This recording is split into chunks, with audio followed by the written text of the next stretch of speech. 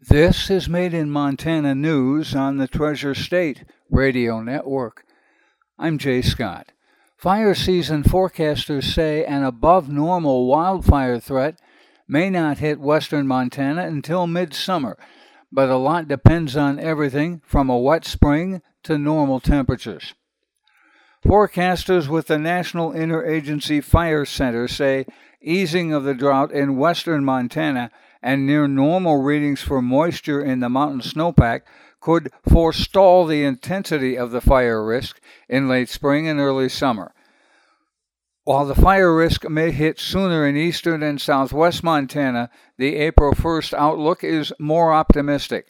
However, after last year's unusual June heat wave accelerated the fire, NFIC Predictive Services forecaster Stephen Ippoliti warns a lot of factors are in play, including the threat of human-caused fire.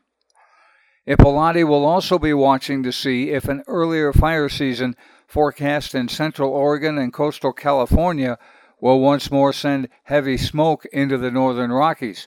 That's occurred over the past few summers.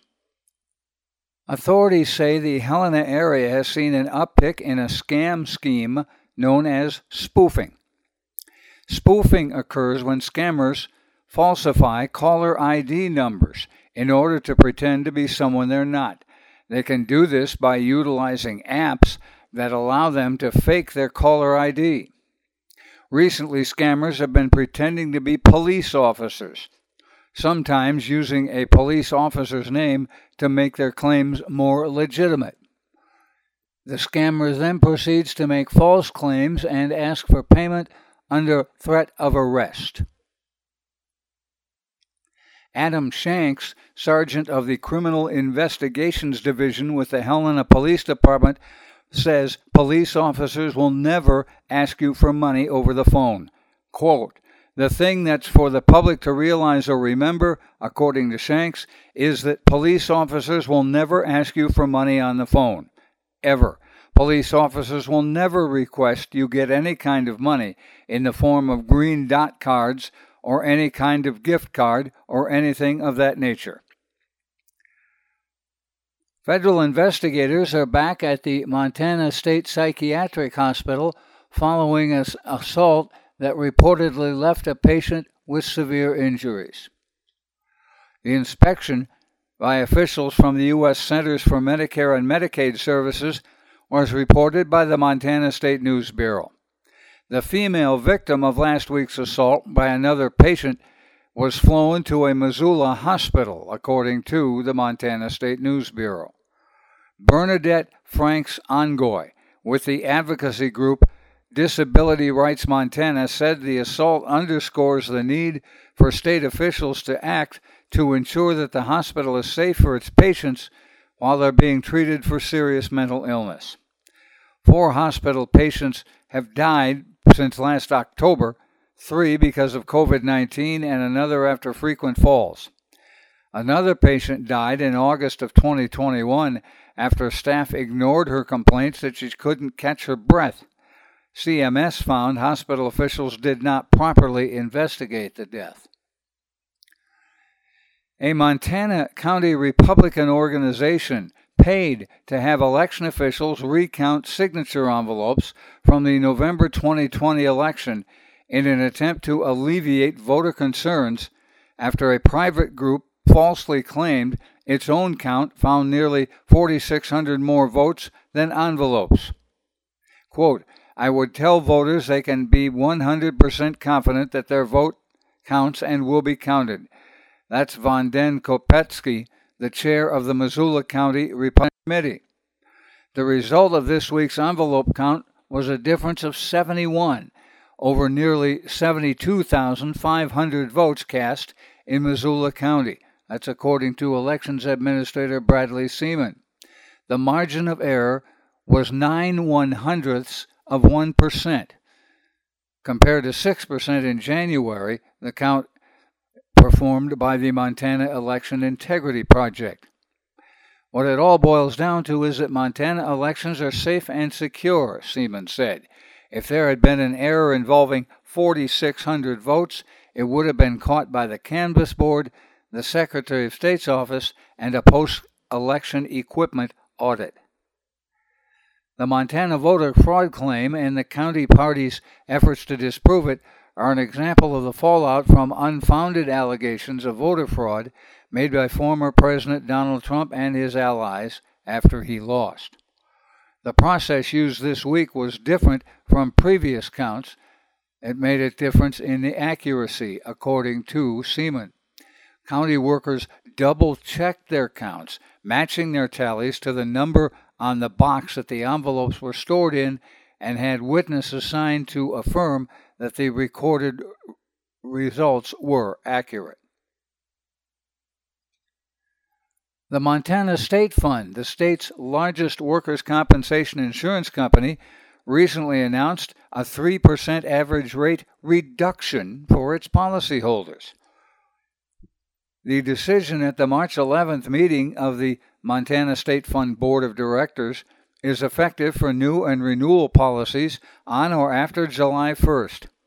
It's the 16th year in a row that MSF rates have remained flat or been reduced, according to the agency. MSF Board Chair Richard Miltenberger said in a news release, the board is committed to providing Montana employers with stability and predictability, knowing that the agency has a big impact on Montana businesses.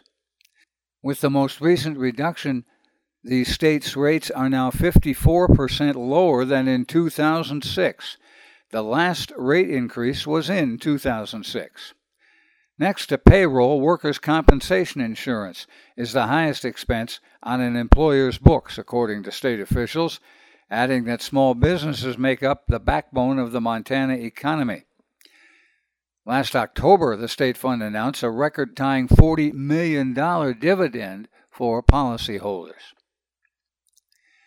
Montana Governor Greg Gianforte has invited the U.S. Secretary of Agriculture to Montana to help confront unexpected wildfire risk and forest health problems. Quote, Montana is facing unprecedented wildland fire risk and forest health conditions that threaten our homes, communities, and economies. Governor Gianforte wrote that in a letter to USDA Secretary Tom Vilsack. Quote, through cross-boundary coordination and initiatives funded and prioritized by both of our agencies, we're taking action to mitigate the risk of fire to Montanans, but more must be done. The governor's office says 3.8 million acres are the state's top management priority, and 60% of that is owned by the federal government. The governor's release says the Montana Department of Natural Resources and Conservation increased the amount of forested acres treated by more than twofold in 2021 compared to 2020. Researchers at Princeton University say the air pollution from wildfires across the U.S. could triple by 2100 without climate change mitigation efforts. According to a study published Monday in the journal Proceedings of the National Academy of Sciences, the researchers combined results from multiple climate models to predict different amounts of particulate pollution after 3 climate change mitigation scenarios. Though a high degree of climate change mitigation would avoid the severest effect, the findings indicate the region is still headed for an increase in air pollution coming from wildfires. Quote, in the next 20 to 30 years, fine particle pollution over the U.S. Pacific Northwest will increase under all scenarios, even under strong mitigation. That's according to Mi-Yin Lin, a co-author of this. Even in the strongest climate change mitigation scenario, where the world reaches net zero carbon emissions around 2050, Lin said wildfire particle pollution will increase by as much as 50% by the middle of the century and then level off through 2100. Even if carbon emissions remain at their current levels in 2050, with global emissions reaching net zero, particle pollutions will almost double, according to Lin. Lin says their research indicates that without adopting the strongest climate change mitigation scenario, the severe pollution seen after the 2017 and 2021 wildfire seasons would continuously reoccur every 3 to 5 years. The Lewis and Clark Library announced Tuesday that it would resume in-person programs and reopen community meeting rooms at all branches on Friday, April 1st. Library leaders suspended in-person programs when its facility closed due to COVID-19 2 years ago. In addition to restarting in-person programs, the library is also extending its weekend hours. The new weekend hours will be from 11 a.m. to 5 p.m. If you need to hear this report again, please check the podcast on our Treasure State Radio or KGRT DB web pages. Made in Montana News is podcast worldwide, with listeners in 46 U.S. states and Canadian provinces, in 24 countries on 6 continents. We also post our stories on Facebook. Made in Montana News is heard on the Treasure State Radio Network, including KMEH, 100.1 FM in Helena, Elkhorn Mountains Radio in Jefferson County, Homegrown Radio in Bozeman, King West Radio in Billings, Rescast Radio on the Fort Peck Reservation, PIVA Radio of the Northern Cheyenne Nation, and Crow Res Radio of the Crow Nation. That's Made in Montana News. I'm Jay Scott. This is the Treasure State Radio Network.